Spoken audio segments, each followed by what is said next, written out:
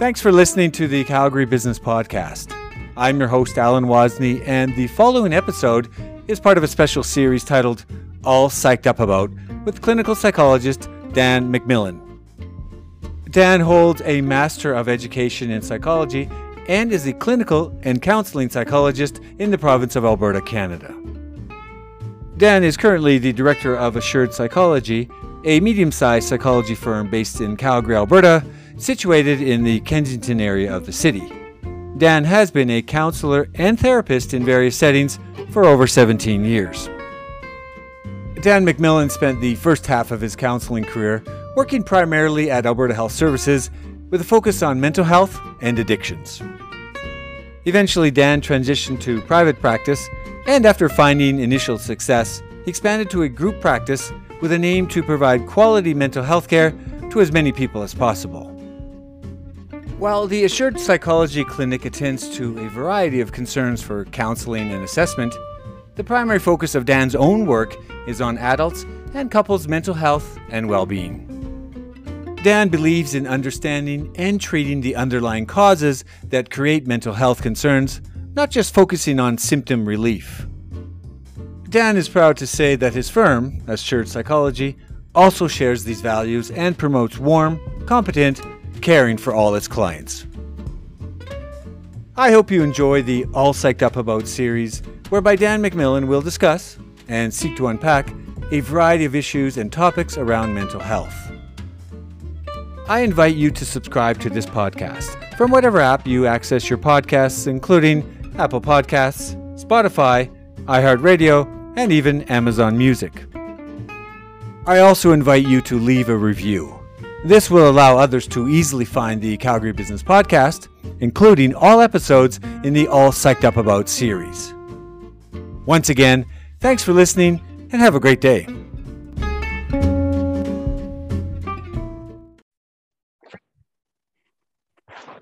Good morning and welcome to the All Psyched Up About podcast. I've got, this is episode number 8, and I've got on the line with me, Dr. Robin Lett. Rob, I'm going to call you doctor because you have the credentials. I'm sorry, you just have the credentials, Robin.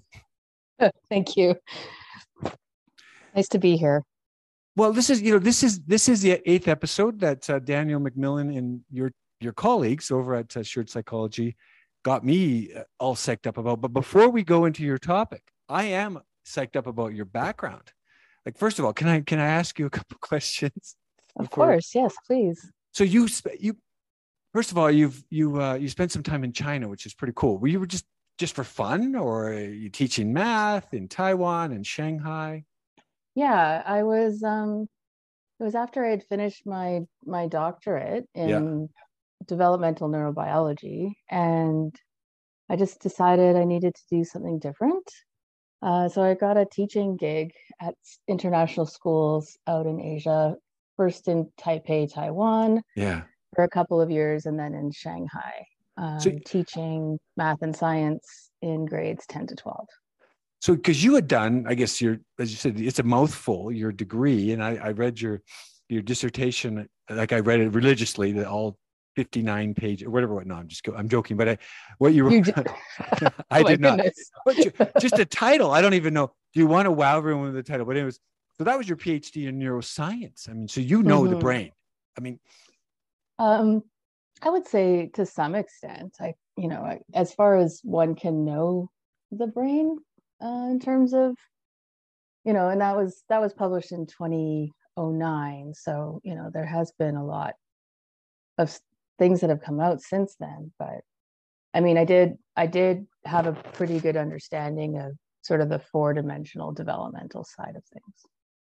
Well, then you went on and did your master's in psychology, so you kind of know people, and then counseling psychology. So that's a little bit different, right? So to allow you to work with people, is that the next level from just being a master's in psychology to counseling?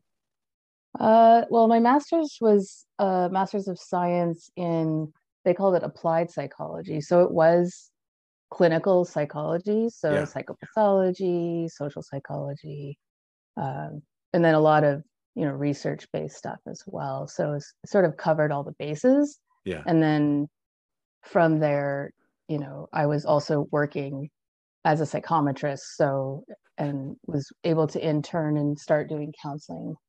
Wow. Okay. So, first of all, you little sit in his classroom and teach some kids. And then, well, I'm going to, you learn a ton from that. Because I've been to Shanghai for a little weekend trip. And it's an unusual city. It's got this ring road. And I mean, what's 15, 20 million people, but I didn't feel it was a massive, the population that compared to Beijing or whatever. It was just a cool city. Yeah, it is. Yeah. Okay. I wanted to share that because I don't go into that deep. We're here to talk about psychology, and Daniel McMillan and some of your colleagues. We really deep dive first right in. We get all psyched up about. But I'm sorry, Dr. Robin or Dr. Let. Do you just go by Robin? You can just call me Robin. Yeah. Okay. Well, let's go. You've got an agenda. You wanted to talk a few things that you work, some of your work. I'll let you just fire it off and start. And this is your, what are you psyched up about? Well, sorry, I just want to bring up my notes here. You can never have too many screens. Don't tell anybody that. Well, you do have, but for the benefit of the two, if anybody's video, we're going to see the video of this. There's about 17 plaques on your wall. I think you've run out of space, and then you put up some kind of mural or picture there, but the rest are all your credentials, right? So if anybody, just the 4, yeah. Okay. Just in case anybody doubts, in case anyone doubts, yeah. Yeah, what is it? You don't even have imposter. There's no imposter syndrome. You're just like, I have a syndrome. I want people to help. I want to help people, right? That's your syndrome. Yeah, I mean, I would say that, I think a lot of people struggle in graduate school in particular with imposter syndrome because of the way it's set up, but I won't get too much into that. I do not personally experience too much imposter syndrome anymore. Terrific. But one of the reasons I became a psychologist was because when I was teaching at these schools, these were boarding schools for kids whose parents were traveling, and a lot of them were having, some of them were having trouble sort of fitting in with other schools. Right. So they were put in this overseas school, and the plan, at least in Taiwan, was that these kids would learn English, learn their subjects in English, and then go to a sister school in Canada, and then be able to get a Canadian high school diploma, and then be able to enter, the university system here. Right. And one thing I noticed and, started becoming involved in was how dispossessed and frankly unhappy these kids were. And when I was in Shanghai, because it was a bigger school, there was actually a school counselor there. And at one point, we just started talking about all these kids who were falling through the cracks because there was no adult on the other, at home to help who spoke them. English, or they knew the English curriculum as well as them, or the parents or teachers. Or just to keep them sort of motivated or to support them that way. They were living in dorms and had house moms, but didn't have like parents who were, checking in and showing them love and all those, like that sort of home base. So we created an intervention program for these kids and brought them all in, and we're like, how can we help you? What do you need? What are you struggling with? Like, do you need extra tutoring? Like, Robin will do this and Amy will do this. And so we really worked, and, we had the dormitory students there, the dormitory parents there too. Yeah. So just like creating basically a multidisciplinary team to help support these kids towards whatever success looked like for them. And, I think it was quite successful in a number of ways. And I still have relationships with these kids because of that. But that in itself is a field, because I'm just, my own view. We lived 20 years. My daughters grew up, mostly their formative years were in Dubai at a British school. Same in Qatar, in Doha. And we met many Brits who, I went to boarding school when I was 7, 8, 9, 10, whatever it was. Right. And it was this thing and the disconnect. And I'm sure you probably have seen research papers on this. This could be a dissertation on itself, because in Russia, the we lived in Russia for a while, and the local parent, the same in Kazakhstan, they would put their kids in a British school or an English Hmm. school for that, Yeah. what you exactly said, so they could further on and go, but they had an intense Russian at the same time. Their parents would force, not force them, but they.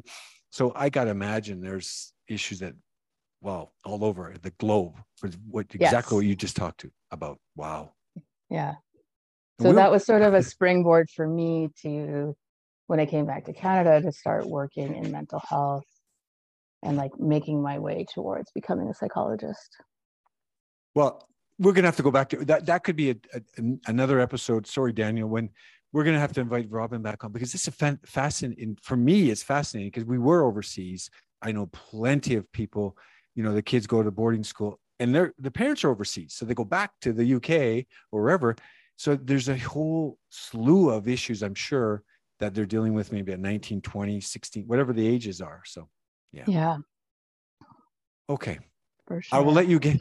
Let's get. We're here. We're grounded back here in Calgary, and it's a little bit chilly today. But Robin, go ahead. So I know you mentioned a little bit about ADHD, and maybe you want to define that and talk about some of that to jump off for today. Okay. So one of the things that I have specialized in is assessment of adults for ADHD. This acronym stands for Attention Deficit Hyperactivity Disorder, Right. I didn't know the H. That's why. formerly Yeah. formerly called ADD, Okay. right? So attention deficit disorder. And if you had a diagnosis prior to the new DSM, then you would have had a diagnosis of attention deficit. The thing about the name of this, and I don't like calling it a disorder even because, by and large, a lot of people do really well, right? And that's why we're having these adult diagnoses coming out more often now, is because for a long time, people do figure out how to make their lives work, and they often have sort of collecting other mental health diagnoses, but a lot of it is just emergent from the issues surrounding ADHD and not knowing what those needs are. And so, perhaps like self-medicating or, distractible and sort of scattered, like scatterbrained, random, or people who like can't figure out what to do with their lives, that sort of thing. And it's, you know, so people, as far as a disorder goes, I mean, I just see it as a neurotype, right? And Yeah. you can look at like autism spectrum that way too. And there's other forms of neurodivergence that are just, it's a broad spectrum of people whose brains are wired differently. Yeah. We don't actually know. If I was to go back and do another PhD in developmental neurobiology, what I would look at is like, how does an ADHD or an autistic brain develop differently than that of a quote unquote neurotypical? And, I don't know if anyone's actually neurotypical because it is a spectrum. But Right, ADHD, because so that if you took that the bell curve, kind of the norm would be you should be here. But I guess the measurement tools, there must be measurement tools to call it a normal brain versus a dysfunctional, or that spectrum. So one end to the other end. yeah, I think maybe normal just depends on societal norms. And like, if you grow up in sort of Western Protestant type upbringing, or, Yeah. what do they call that?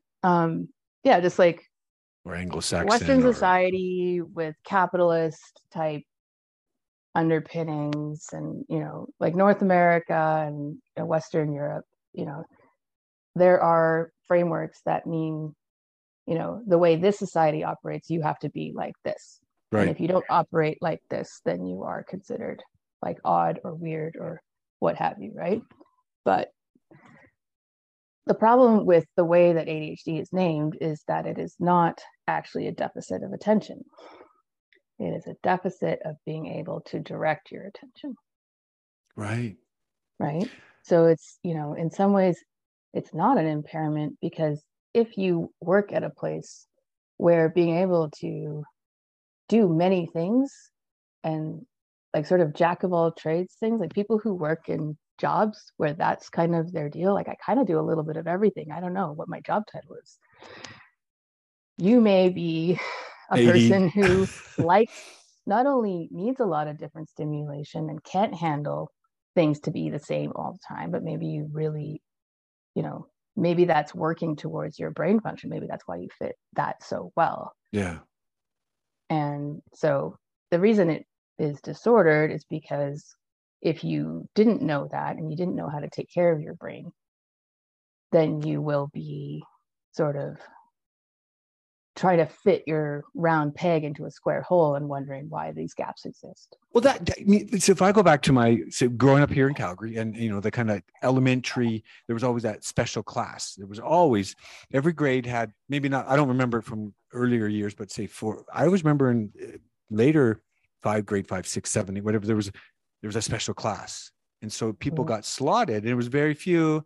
And well, we can't really fit your child in here. And then you hear this even today. Well, we can't really fit your child in this class. You'll have to go to another school. Is that something you're seeing? And I don't, we don't want to belabor this, but I mean, is there more people focused on it from your discipline side or your specialty side that we can help those children? There's more people in that basket per se. I'm hearing, like, I don't actually work with children anymore, but okay. Like I stopped doing that maybe 4 years ago. But I think there's a greater awareness that, we cannot treat, I mean, this is probably true of all areas. We can't treat everyone the same. Yeah. People have different needs. And if you try to apply like a one size fits all thing to people, it's not going to work. Right. And this is also relevant to like the workplace because, there's like this, let's have an open concept cubicle room and then expect everybody to be able to succeed in that. But it doesn't work for everybody, and with the pandemic, when people were sent home, some people really struggled because they weren't getting enough interaction with people. And some people really need that to feel good. And then some people were like, oh, this is amazing. And then when being sent back to the office are like, oh, I don't like that. I don't know why I tolerated that for so long. So there's this struggle against, with companies where we have people who are now back in the office burning out because they're actually overwhelmed by their environments. Yeah. And the expectations in that to be successful to whatever measure that is. And yet it's not working for them anymore, but there's no ability to accommodate that because of the one size fits all model.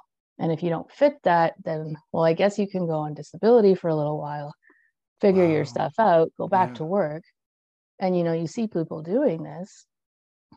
I remember in the 90s, you said ADD, right? I remember just people around or whoever like, oh, they're on disability for whatever that, there was that chronic fatigue syndrome. I don't know if that's still part of, to me, it's similar. It's the other side. I think it is. Yes. Right. Chronic fatigue syndrome. I remember that. Oh yeah. They're on leave. And I'm like, I didn't understand it because it was different than, as you said, the capitalistic kind of drive, keep going. Maybe I had a little ADD back in the day and maybe I still do, but now I'll have to, I don't know if the H comes in because if I take a Red Bull, then the H would be in. If I'm ADD with H with Red Bull, but so I want to go back to something you said earlier, and I mean, I'll let you continue, but you said something about the spectrum, and we just saw the movie with the I think it's John Nash, The Beautiful Mind. And if you haven't seen it, it's brilliant because what he did, he's learned. No, you said something about being able to manage it. And what he did is he managed his he was schizophrenic, and he had like friends with him. They were always with him. His roommate in college was never a roommate. The CIA agent who was never, and they were with him all his life. Yeah. But he said, I can control this. I mean, he was a brilliant man. He was brilliant. And I think he won a Nobel Peace Prize for his work on economics. But it's like, he said, you mentioned that earlier, like if you can manage that without drugs, or maybe they do it with drugs, but his is a case where he did it without drugs. Right. He did have a pretty bad episode towards the end, right? He was I did see the movie and I don't know how accurate it was to this man's life, but schizophrenia is another spectrum. Right? That's right. There's quite a range of how that can be experienced by people. And there are relationships to, and it's actually considered potentially, I don't know if this is actually confirmed, but I think there's a suggestion that it's also a developmental disorder. As in, like, you're born with the potential to have this happen, particularly around the age of like 18 to 20, when sort of life stressors tend to load onto us, right? Yeah. So with any kind of neurodivergent, it is something you were born with. It's just like, where do you hit the wall? But so his you're brilliance, now not right? able to... Without studying the mind, sorry, Robin, it's just without studying the mind, and as you have, to me, that his brilliance, he's on this level of brilliance in terms of how he saw game theory and how people play, manage or business, whatever it was. But at the same time, there was that extra, because his brain was so elevated in its intelligence, there was something else that was also maybe not deficient, but it was wired to do something, does that they go hand in hand, meaning that he's on that level of brilliance, yet also the level of psychosis or whatever you want to call it? Well, I mean, actually, so the basis of like ADHD explained in its most simple form is a deficiency of dopamine signaling from sort of subcortical and brainstem levels to the frontal lobes, right? The prefrontal cortex and the anterior cingulate are, I could draw you a picture, but it'd be terrible. There are like at the front of the corpus callosum, so your brain sort of folds over where your eyes are, and in that part, that's your frontal lobe. Yeah. And sort of above your eyes directly, that cortex, prefrontal cortex. And then right above it is the cingulate cortex, and that swoops all the way back to the posterior parts of your brain. And that frontal part is what regulates our executive function. So ADHD is an impairment in usually involves an impairment in executive function and self-regulation. Yeah. And self-regulation is like our brain is always talking to itself, and it operates in sort of way. I don't mean to laugh. It's like that little man, they always make the play of it, Seinfeld, where that little man's talking to, how they do the cartoons, and it's that's your brain talking to, but you really, they do make fun of it, but yeah. But the parts of your brain talk to each other all the time. This is how every living creature is functioning. Yeah. Right. There's a constant communication between the parts of your brain. But the dopamine that's being sent to these frontal lobe parts. Yeah. Right. And like, if you're on social media at all, like you see people talking about chasing the dopamine, or like, I don't have enough dopamine, and that sort runner's of thing. High. Well, like the runner's high, but that's adrenaline, and I don't know if that's dopamine. But it's probably dopamine also, right? Like, I would say, people who are former intense athletes, like high level athletes. Yeah. Part of the reason they often experience sort of malaise and even depression or anxiety or, sort of other mentally disabling conditions is because when they stop being active 40 hours a week, their brains aren't getting the stimulation they need to regulate. Right. And when you dysregulate, your mood goes awry. Maybe you get anxiety because that's your brain trying to create dopamine, but then it also creates stress. Yeah. So it's sort of like, in order to manage stress, in order to manage your mood, in order to manage, maybe obsessive thinking, all signs of dysregulation, you need to be able to find ways to get the dopamine that helps our brains because the communication is in these oscillatory patterns. So like a sine wave, like back and forth, kind of like how you would imagine sleep waves. And then when it's dysregulated, those waves the amplitudes are too high. Right. So you want to have a way of bringing those amplitudes the volatility down. Right, what you described is where they talk about stock market, the volatility index. You just scrunch it down so there's less ups and downs, ebbs and flows, or valleys and peaks. And that would be sort of my math way of characterizing it, right? And so when you because the things that it regulates, executive function, if you think about what an executive does at a company, right? You are monitoring what's going on, you're planning, you are goal setting, and then monitoring your process towards a goal, right? You are aware of the passage of time, and therefore, you say, well, I want to do this thing in the future, and your brain is kind of theoretically able to figure out how to do the things to get to the thing you want. Yeah. Extreme version of the sort of downfall of this system would be in like Alzheimer's disease, like late stages, where a person may not be able to remember how to make a cup of coffee and can't order the steps in order to make that happen. Right. There are other terrible things that happen in late stages of that, but that would be sort of the example. It's like, well, I want to take the filter, and like, where does it just go in the coffee cup? Like, and you're just like, it's just, you have all the pieces, but you can't put them together correctly. Right. So it's about like organizing yourself in time. And if you don't have your executive function properly regulated by other parts of the brain, then you will struggle to organize yourself in time to get the things done you want to get done. Right. And maybe you've developed, and a lot of people develop systems to be able to do this, but you will also find like, oh, every once in a while, I really screw that up.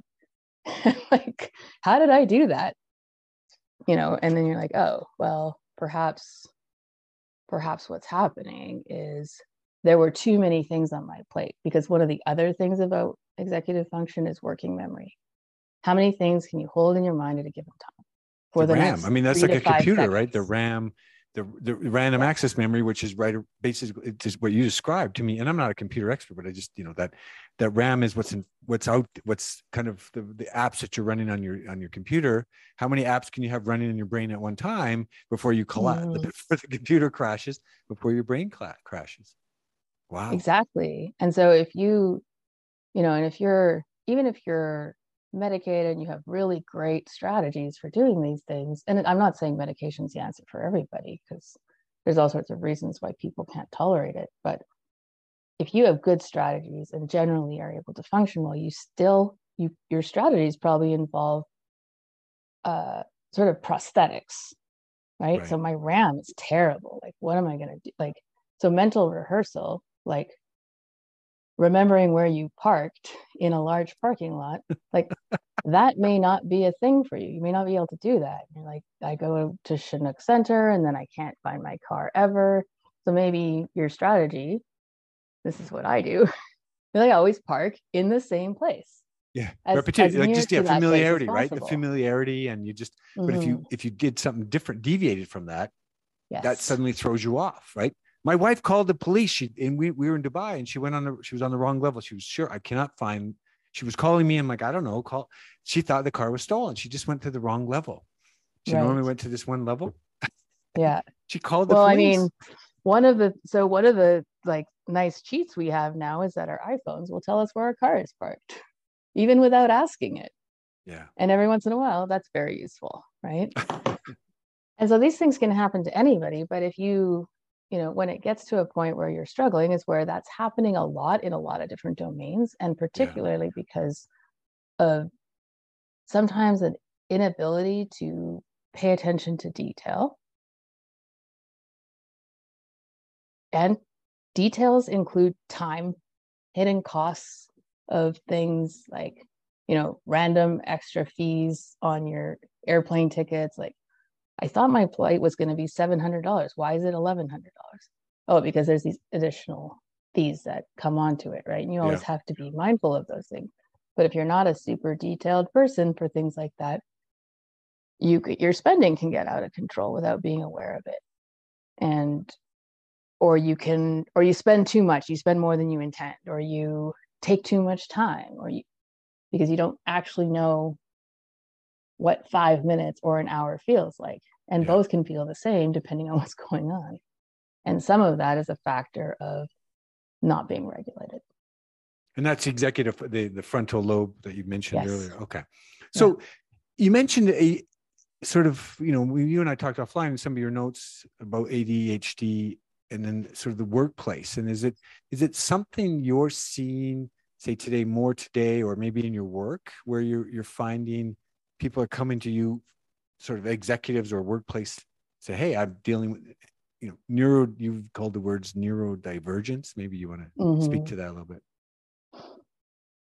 Sorry. So what was the question? Well, the question's around, are you seeing cases where people are coming to you for executives or maybe management level, career, mid-career people or late career people who are saying, hey, I'm having these issues around the ADHD or in the workplace, and can you help me? And maybe if that is the case, what are your suggestions to people? So the short answer is yes. Yeah.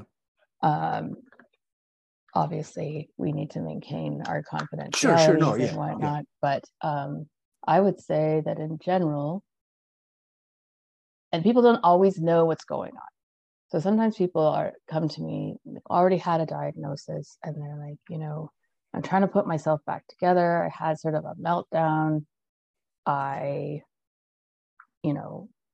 quit drinking or I quit smoking, and now I'm like really not doing well. But a lot of addictions produce dopamine at really high levels. Okay. So it is truly self-medicating. And people see it as like, well, this is very socially unacceptable, so I'm going to stop doing this. And then they're like, oh, I'm not doing very well because this thing that was like helping me regulate, I don't have that anymore. And then they'll probably have sought a diagnosis of some kind. Yeah. And, if somebody is doing diagnosis and is knowledgeable enough, they will be able to pick that out, right? With a proper, thorough interview and lots of questionnaires. And you will,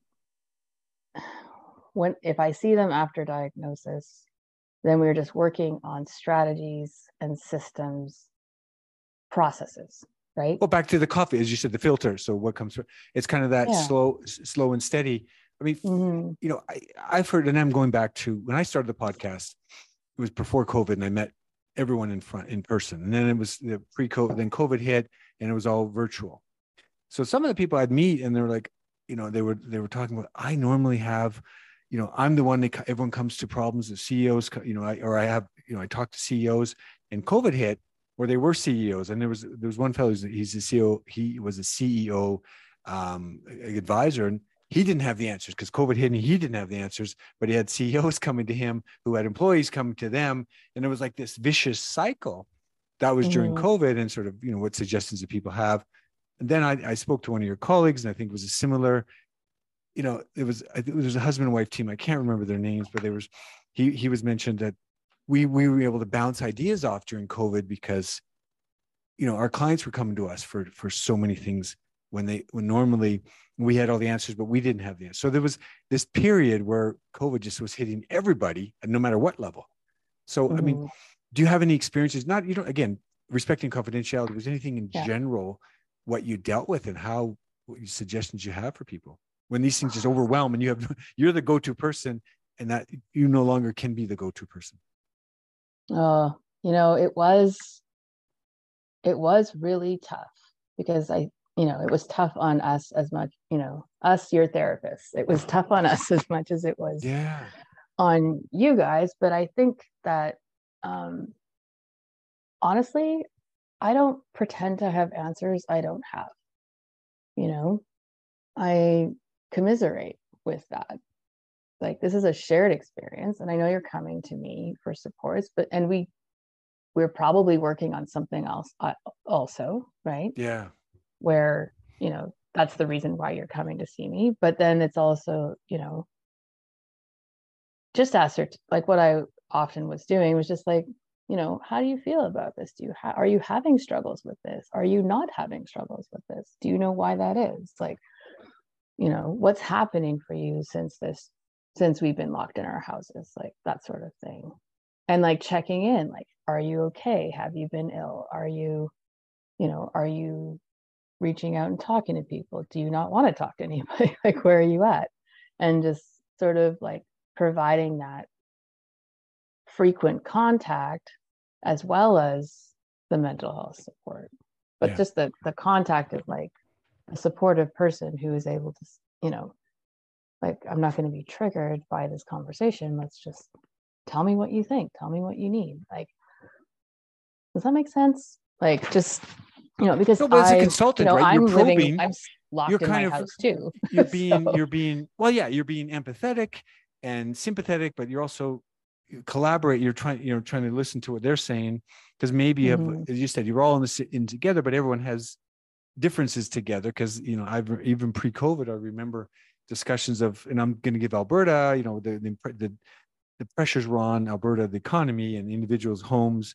Suddenly there was a lot of social pressures within, say, husband and wives pre-COVID, and COVID hit, and they're suddenly trapped together. And so it was a heightened level where the H came in. It was hyper, meaning you were having issues pre-COVID because of whatever. Oil prices were low, or lost your job, and now you're working from home anyway, and now you're really working from home.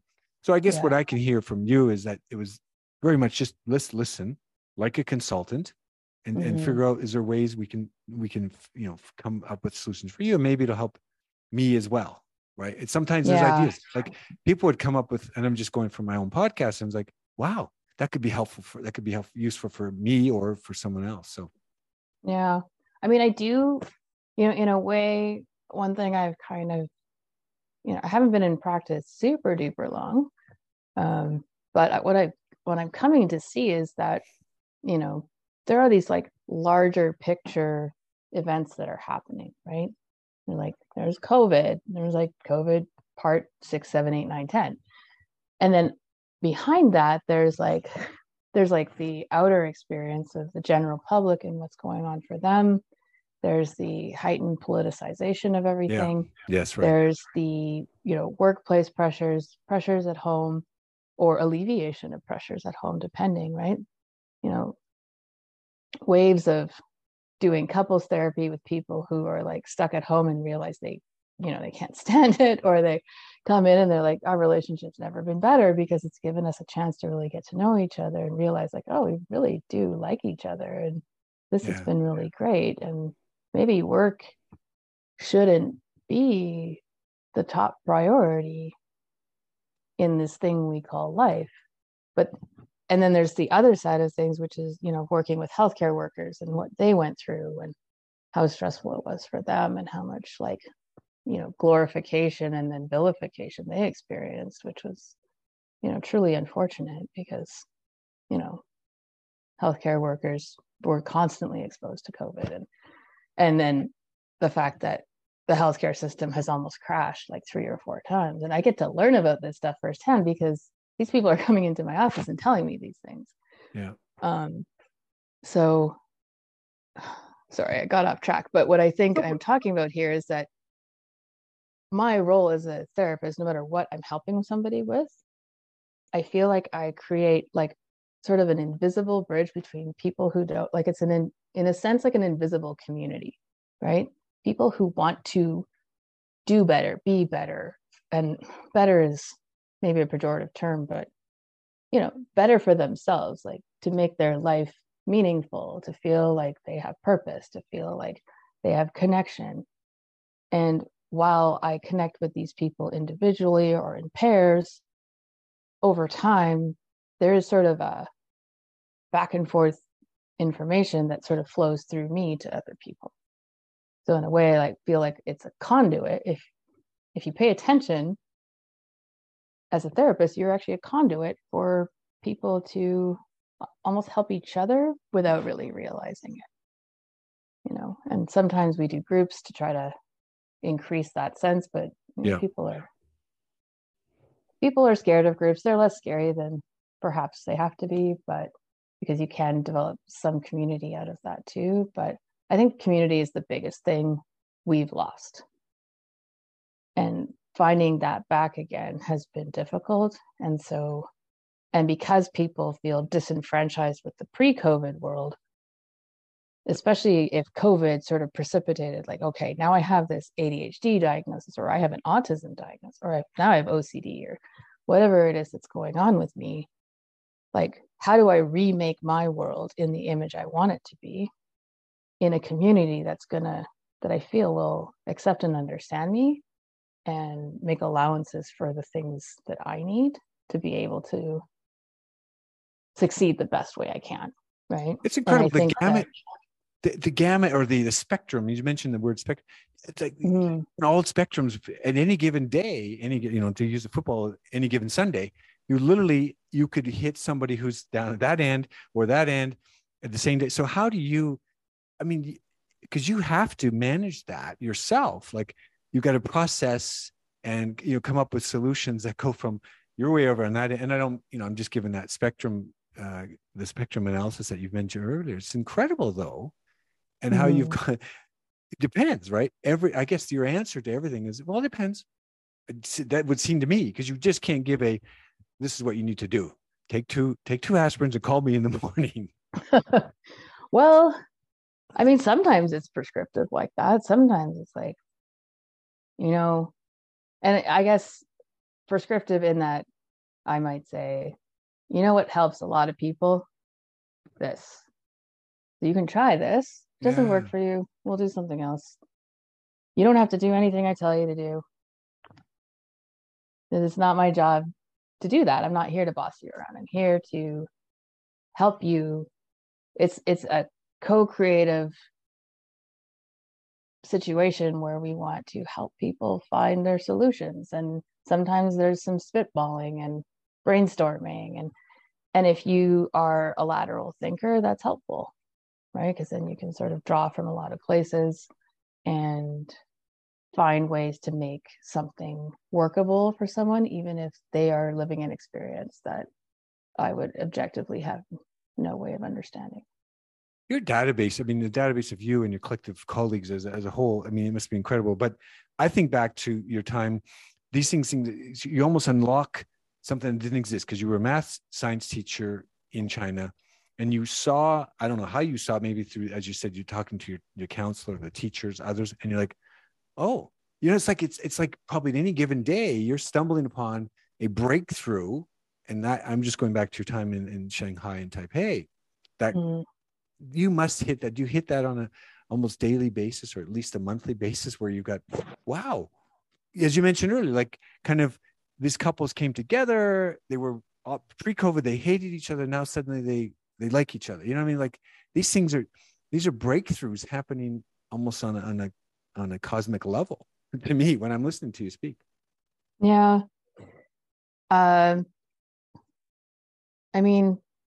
Without, I don't know if I don't want to take all the credit for these things either, because this is no, not, I don't mean you, but I mean the group as a whole, like Assured Psychology, but just because you're in that level dealing with helping people solve problems or find solutions to their problems or challenges, you might come across something you didn't expect to. Like that's how, I'm talking about when they talk about scientific discoveries or breakthroughs, it's like through the normal course, you're almost having breakthrough. You could have theoretically breakthroughs every day. Yeah. I think in some ways, I think that's true. If I think back to my week so far, I would say, yeah, every day there was something phenomenal that happened. And if it phenomenal in that, a new stride was hit, or, someone was ready to say, I can take a break from therapy for a while. Like, I think I'm doing great. And I'll be like, yeah, I think you are too. And I agree.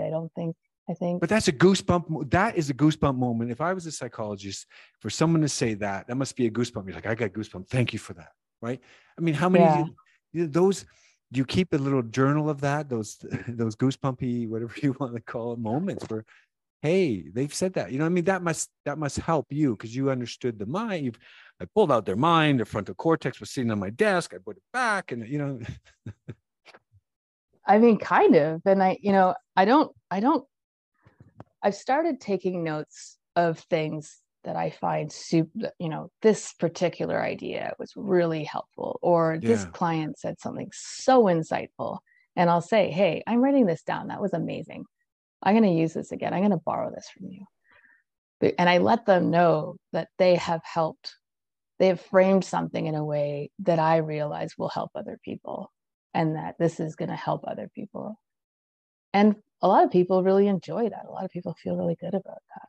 Well, yeah, because you pass on that to let them know that you're helping others or potentially help others with. It's it could be a small breakthrough, maybe not down to I always use the word JAMA. I know the Journal of American Medical, whatever it is, to get published. Mm-hmm. First of all, that's a massive cup of coffee. I need to. That's a massive cup of coffee. I do need a lot of coffee in the morning. No, I'm just saying it's a big cup, right? Mm-hmm. It's also. What is it? It's the monkeys. Oh, the monkeys. Yeah. You see no evil, hear no evil. Yeah, and at the bottom it says "Good monkey." Oh, that's funny. But it's just it really is a massive. It takes a lot of space. I don't want to belabor the point, but we did talk a little bit offline about goal setting, and this is the time of year. It's fitting that we're here now, the New Year's resolutions, and that literally I saw a post. You talked about social media earlier, and it was like January 5th or something like. So you already forgot you already didn't go to the gym, or your first goal setting. Let's talk a little bit about that and sort of how that you're dealing at things that you see in that world.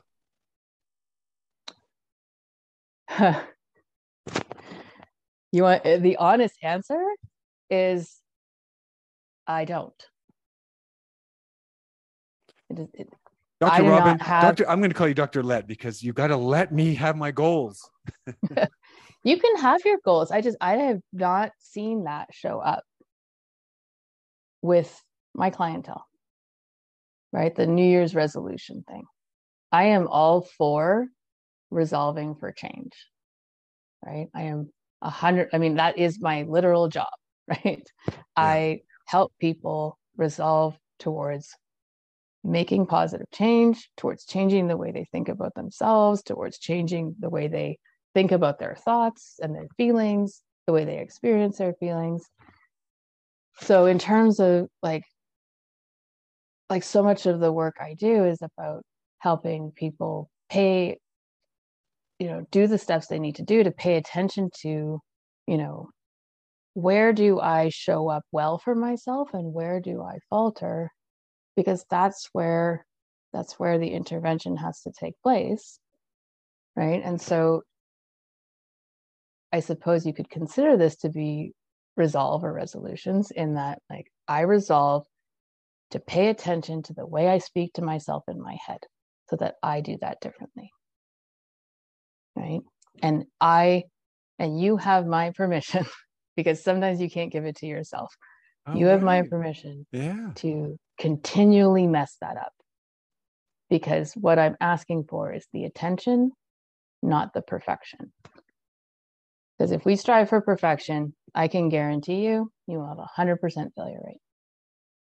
And then when I talk to people, and because I see a lot of people who have ADHD or some kind of neurodivergent spectrum stuff, we are talking about people who continually are able to bring on all these habits to keep care of themselves, to keep themselves in their best working order. And then, ultimately they come in and they say, I was doing so great and everything failed.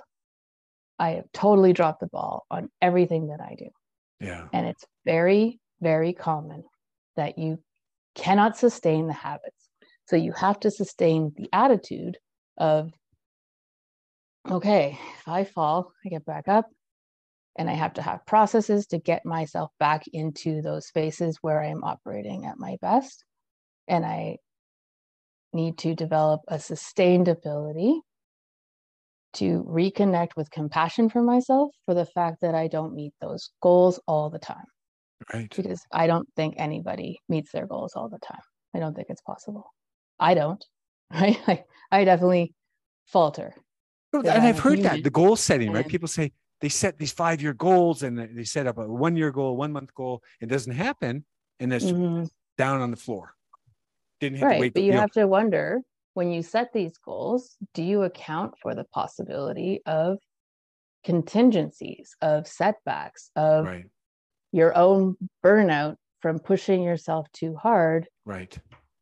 Do you allow for basically space to space out when you need to? Do you allow for,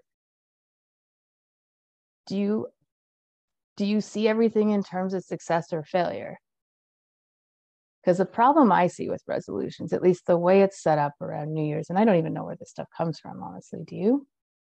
That's a good question. Like what the I history have of no New Year's idea. resolutions? Like why? It's winter, everything's terrible, right? I Like suppose why it's not got in the something to do spring with when like, it's this kind of this, then it's a passing of the next, 1 year to the torch basically. And so from one leg of your life, and that's a year, maybe it's yeah. just, that'd be good. That's a good question, is what is the history of New Year's resolutions? Okay, so that's your homework. I'm Yeah. gonna Yeah. Thank you for that. Thank you for that, Dr. Robin. But yeah, I mean, it's incredible though. It's so for me, the goal setting, it's been around forever. I remember having this discussion. I don't know where, but it was people set up goals. Most successful people. It was like, what do I do next? I remember my own when I passed my CPA exam, and it was like this major. It just consumed your life, and you were so sharp on everything, and then it's almost a letdown, because what's next? Or you feel guilty not studying. You feel guilty not, you feel guilty not doing something at that level all the time. And like back to your runner's high, I guess that's it, right? You drop off, and like you need something, you need another, go back and study. That's why people they finish the CPA exam, which is quite onerous. I'm going to go get my CFA now, or I'm going to go get my master's, or you know what I mean? I got to continue. Yeah, you got it on the wall. Sorry, I'm speaking to the. No, I mean like that's what three of those are. It's just Yeah. perpetual school. Only one of those was actually like an intentional choice of Yeah. this is what I need to do to make my life happen the way I need it to. The rest of it was just perpetual emotion machine. If I'm good at school, it's rewarding, so I'm going to keep doing things that are rewarding. So And you were real getting life a was dopamine maybe a bit high. You were getting it like as an elite athlete, as an elite student, right? There was a movie, yeah. Van Wilder. It was called Van Wilder. It was, you know the movie, right? Yes, I do. He hit the 10-year threshold. He's got to, and his the protege was that the Indian national, who was, he's a famous actor himself today, but Ryan Yeah. Reynolds. It was brilliant, right? I mean, in its time, but it literally, he just was the opposite. He couldn't get any degree. He couldn't finish anything. He couldn't get any goals set. Yeah. And actually, when you're in school that long, they start deleting your first year courses. So you have to keep going because you start. Yeah.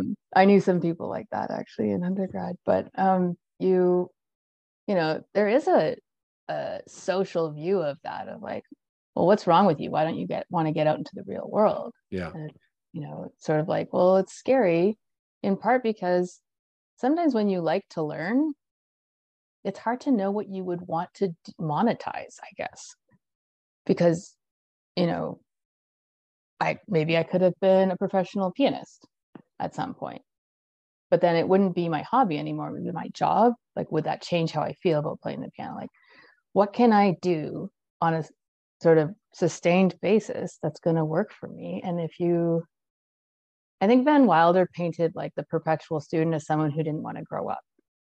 But I see it maybe from a stance of, I just get lost and I get so down being unable to access my how I get dopamine from, school and grades, or, being productive. There's a whole productivity myth, like, oh, our value is only based on what you can produce, as opposed to like the idea of, so for me, back to the resolutions thing, right? Yeah. No, this is I very want to fitting. resolve to, I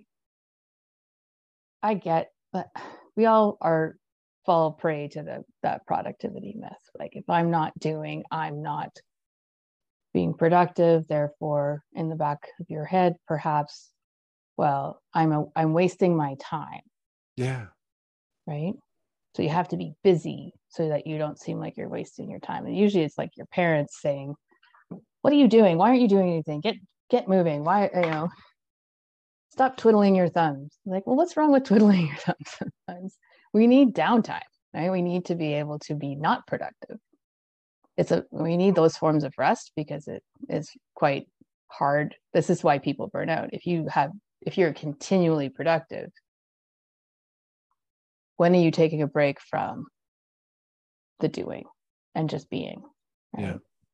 And so goal setting, if taken to sort of these black and white avenues of it's all or nothing, I'm going to go to the gym 5 times a week. Of course you're not. You'll burn out. You're going just to hurt yourself day 2, and then it's not going to happen anymore. So like graduated change is always going to be the best approach, right? With gentleness on yourself for knowing that like you cannot just, maybe some people can't. So I'm not going to say this is an absolute, but most people cannot just, flip the page and become this holy, healthy person who can, meditates half an hour and goes to the gym for an hour every day and eats all the best foods and never screw, like, you just can't, you can't do it all. And it's just reminded me. It's better to develop habits that work for you, that are built on other habits that you already do. Right. I think that's the Atomic Habits book talks about that. I mean, because that's an about face, like say a complete 360 or whatever it is, like going the other direction. And there was a guy, his name is Rich Roll. And he said, I was 40 years old, overweight, out of work, wasn't working. And now he's a triathlete. He's a nutritionist and he's a podcaster. He's got all that. But, that was a complete pivot. He said he was going up the stairs and it was just like, it was wheezing and whatever. I mean, I'd like to see the before and after because now he's like this thin and he's probably in his late 50s. I don't know how old he is, but when he was early 40s, he just took this complete reversal. But that can have stressors on your body, maybe health wise. But I like what you've suggested is just, putting in processes, regulate if it's not working. Because I think that massive pivot and doing things completely against what you're doing. I mean, like, I don't know if you come across this in your work, but when do they want to make that 100% change? Is that doesn't sound like that's the solution. I can't any goals. So I'm going to, you know what I mean? Like, is it that I'm going to go off to the mountains and live for the next 50 years in isolation? I mean, you know what I mean? Like that drastic shift. Mm-hmm. I think people are capable of drastic shifts. Like the person that you're speaking of. But again, if you weren't present for what that process was, like it's hard to know how they embodied that. Yeah. And, some people will be like, I'm smoking cigarettes. And then suddenly it's like, oh, this is really gross. And just not pick up another cigarette. But there has to be an internal motivation for doing that. Right. Because if you think I should, because other people tell me I should, and because a lot of us are, by virtue of who we are, somewhat oppositional to being told, what you should do, right? You should get that picture down off your wall. No, I'm kidding. But you're right. Because then the defense, it looks like a macrame thing, something my sister made when we were growing up. It's a painting. It is, yeah. But I like what you're saying because that immediately the defensive walls go up and you push back or you find to do something the opposite of what people are telling you should do. Yeah, and it's almost like because the way we are conditioned with our upbringing and the social norms and school and work and all these things, the shoulds internalize themselves, and then we say them to ourselves, but they're not our own shoulds. So they are very much like, I am expected to do these things. I'm not doing them. I feel bad about myself for not doing those things. Yeah. I don't like that. I feel defensive of that because I also know I'm probably not that bad of a person. So ultimately there's a bit of it's just opposition. Like, no, you know what? I'm not going to the gym. If everyone says I should, I am not doing that. I am going to go to McDonald's. I'm going to go, or whatever it is. And I'm not saying, go to McDonald's, whatever, but it's sort of this idea of so many of the things that we struggle with in our heads. I mean, this is what I work with, the things in people's heads. And so many of the things in our heads are internalized negativity and expectations. And, our parents who weren't perfect, who grew up with their parents who were also not perfect, that there's, and if your family has any history of mental illness or, any kind of, large scale issues that affect a lot of people, then you start having like quite painful internal thoughts that are negative. And you think that because, what is a thought? It's whatever. Because they're in your head, you think they're yours. And they're not yours the way, in some way, is a concept of schizophrenia where people have sort of like delusions, or like, I hear voices, I hallucinate. And a lot of, that might be considered, in some frames of thought, it's considered almost like it's so painful to have these thoughts experienced in my head that I externalize them to the extent that I hear them as other people. Wow. And actually, they probably were at some point other people's thoughts. And it becomes internalized. You internalize and it becomes thoughts. So, and the rest of us just have anxiety. Like, why are you so terrible at everything you do? And that imposter syndrome you brought up earlier. Like, I have this doctorate and I don't deserve it. Like, of course you deserve it. You got it. You worked for it. You deserve that. But there is this sense of like, well, some kind of internalized guilt from ages and ages ago, some part of you who was 5, 10, 15, who experienced some kind of negative commentary and you internalized to protect yourself. Yeah. And then at this point in life, you don't even realize that wasn't yours to begin with. So that's incredible. But that takes probing for you. I mean, there's that, what is it called? NLP or neuralistic I don't know like Tony Robbins stuff. NLP. I just know the term. Is it natural linguistic programming? Something where but you really need to probe and understand where the root of those thoughts come from, right? So how to change the thoughts. And the NLP, and I'm not an expert. I just remember during COVID, I did read a book about that. And it was like, wow, this makes kind of sense, where people were afraid of bees and they or they had some negative thought that goes back, association. And I don't know, you probably know that, you would know. I just know I'm badgering that word, but it's like. There is an unfortunate link between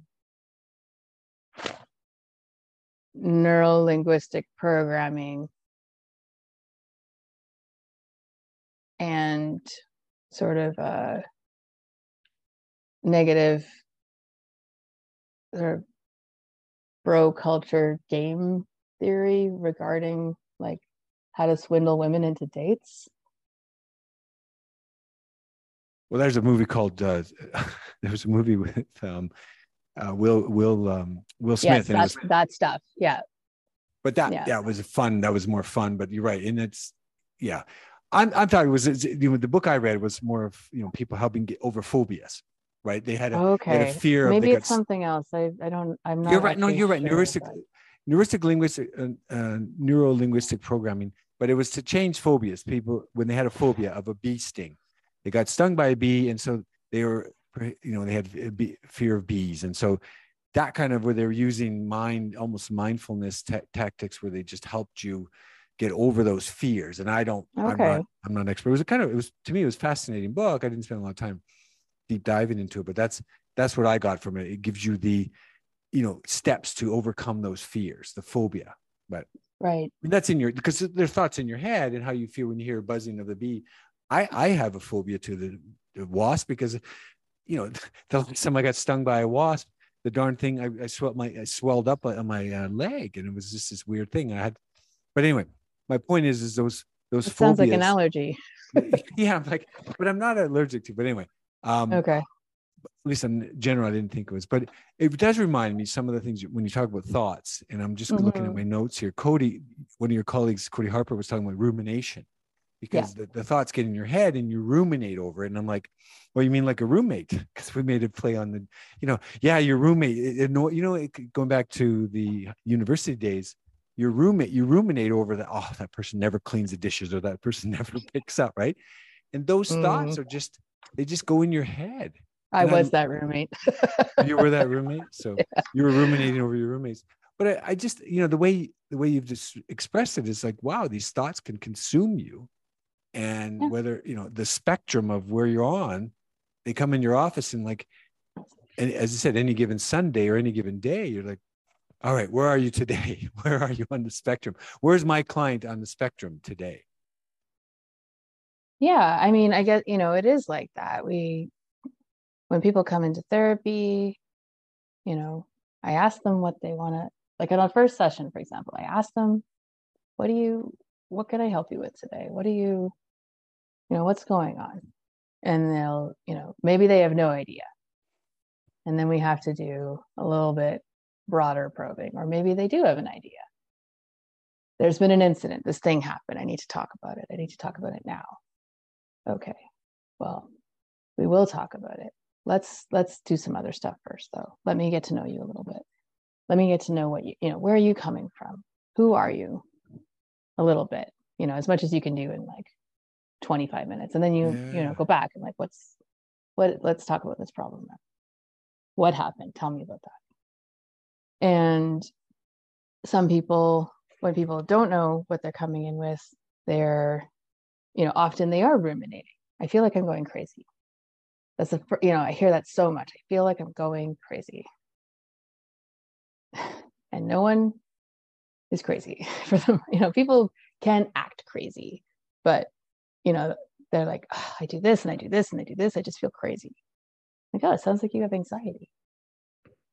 Or it sounds like you have anxiety, and then you get a little bit depressed sometimes. Or, you feel like your energy is up and down and all over the place, and you can't control your thoughts, and you feel like your relationships aren't working well. Okay, well, let's figure that out. Right. And I think when people ruminate, so going back to the whole like anxiety is a means of trying to, like when you're anxious, when you're ruminating on a problem, you can't think of anything else. That's it. It consumes you. Do you know why? No. Because when you are ruminating, you are generating like some dollar store dopamine. And that's why it's cheap. It's cheap. I'm worrying. It's cheap. It's cheap dopamine. I got it on the quote. You want some? Hey. It's actually like, it's like McDonald's hamburgers have, 100% beef is the company name. How much beef is actually in the hamburger is not 100%. So what else is? So it's like, you're not getting all the beef. You're getting Wendy's had that. Where's the beef? Wendy's had that commercial years ago. Where's the beef? But where's the beef? I love that your analogy though. Like this, a dollar store dopamine. It's really cheaply done, and it's not going to help. So stop that. I mean, so what's your suggestion then? If it's such you have to redirect, but you have to notice you're doing it, right? Yeah. You can't change something you haven't noticed. You can't. Nothing that is not based can be changed. That's psychologist. I can't remember his name right now. Sorry, guy. He's very famous. I love this. Sorry, guy. You're very famous. I just can't. But if you do get it, if you do remember, Rob, we'll put that in the episode notes because I love this. Right? How do you get over that? I can find it because it's actually on my Instagram page. Okay. It's just like, it's such an accurate thing though, right? You can't change anything that you don't face, that you don't look at, right? And you have to be able to see it, right? There's looking and there's seeing. So and that's why the mindfulness part of it is like getting accustomed to paying attention to the fact that, oh, I've been thinking about this same stupid thing for an hour. And the reason we keep doing it is because it feels productive. And why does it feel productive? Dime store dopamine. So then you're like, okay, it's actually not productive, but my brain thinks it's solving a problem. Yeah. But the original root of the word ruminate comes from This is what cows do with their food. They Rechew it. regurgitate. They Regurgitate and chew it again. That's rumination, right?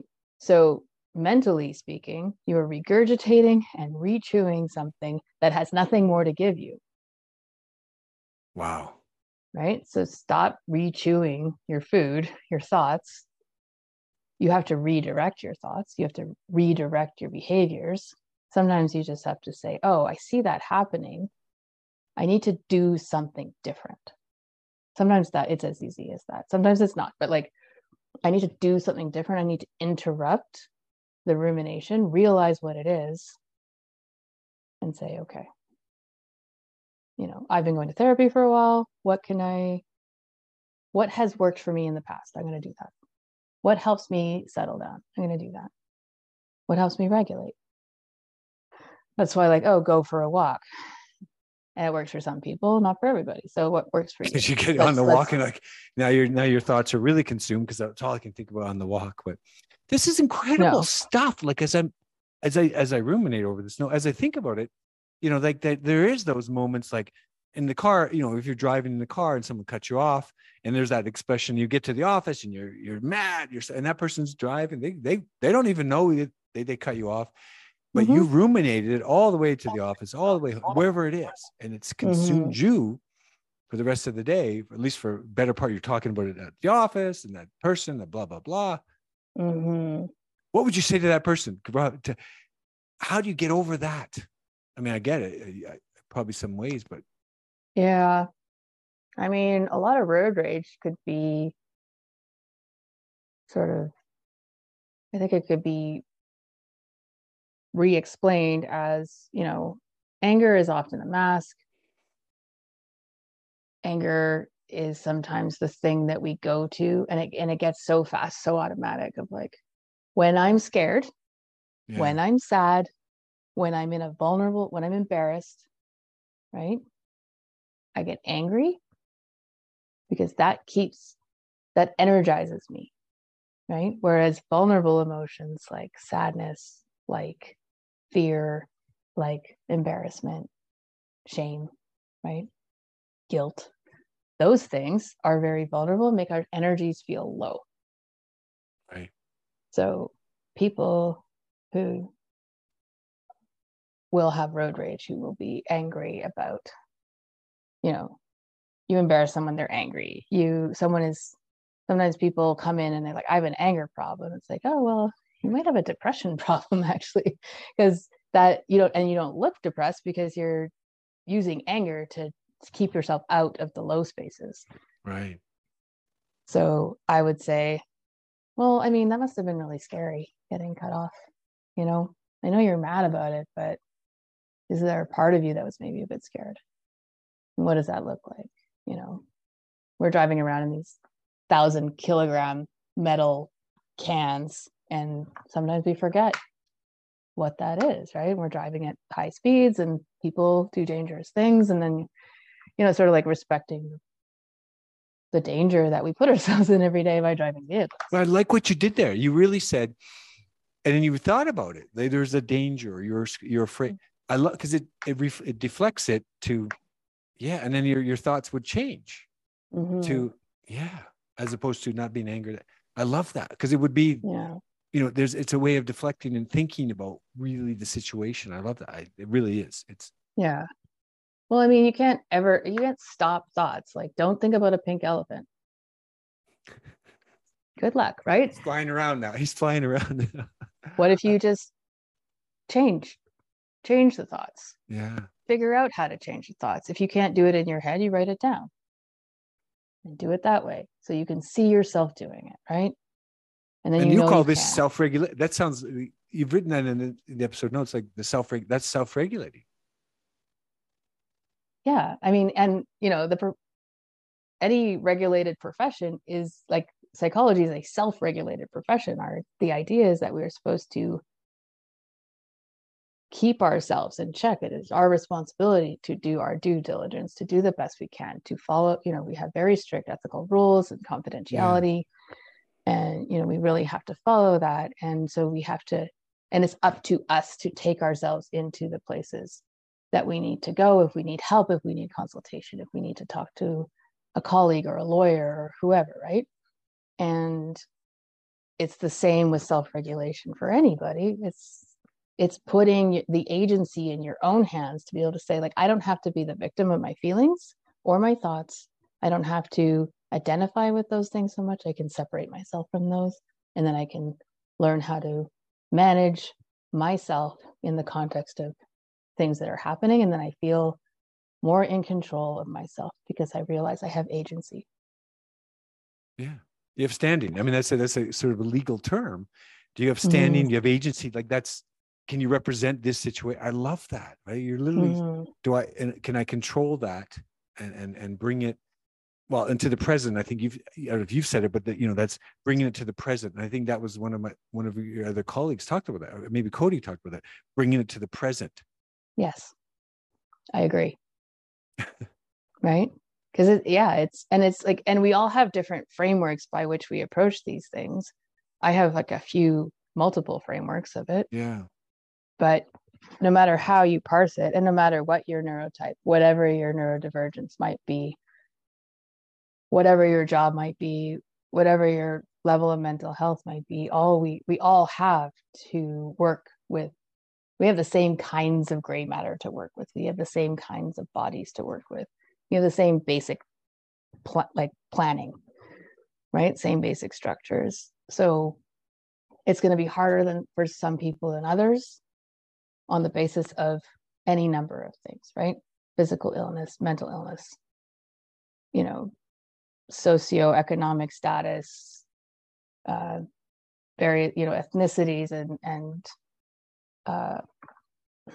any kind of marginalized community. Like, we all have, like, you're going to have social impacts. There's going to be political impacts. There's going to be all these things, but ultimately we're kind of all the same.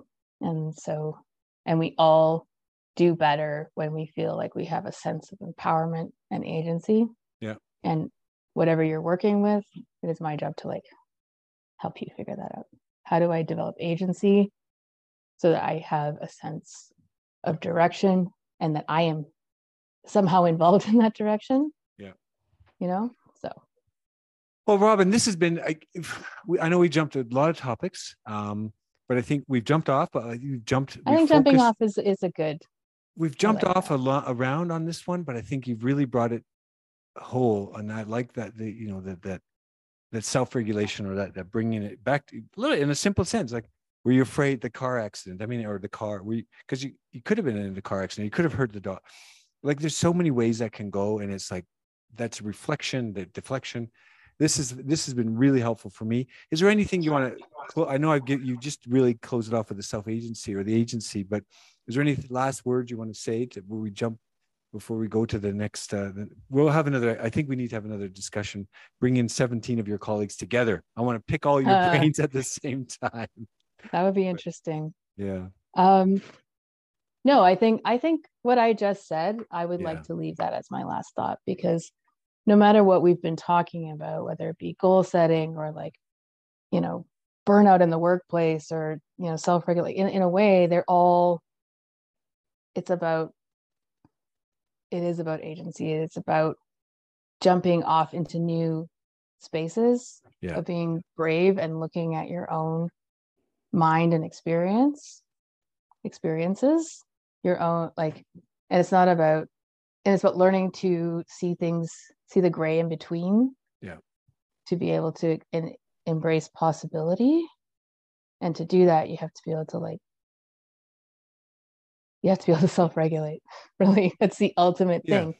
Goal setting, you need to and part of self-regulation is, when I know how to do that, then I also am able to look at myself and say, well, where are the things where I know it's going to be difficult to set, to engage in goals, and how do I create goals that are going to make sense for me, not necessarily to the tune of other people's drums, but these are my goals. This is what works for me. I am going to work this much, and then I'm going to take a month off, and then I'm going to do this, and then I'm going to, I organize my life that in a way that works for me, and I set my goals in that same way, as opposed to doing this is what I think is expected of me. Yeah. And then also that feeling that opposition and all that, right? So it's sort of like, how do I make it so that I have the agency to move forward the way I need to? And we'll leave it at that. like, Robin, thank you so much. This has been a great discussion. I don't want to belabor the point. I think the new year is upon us, and this is it's been a fun time chatting with the team over at Assured Psychology. So I assure you, I'm psyched up about this. I want to get engaged more with your team. So thank you for today, and you're welcome. All the best. And I will not ruminate over this podcast. Okay. Have a good day. Bye-bye. You too. Bye.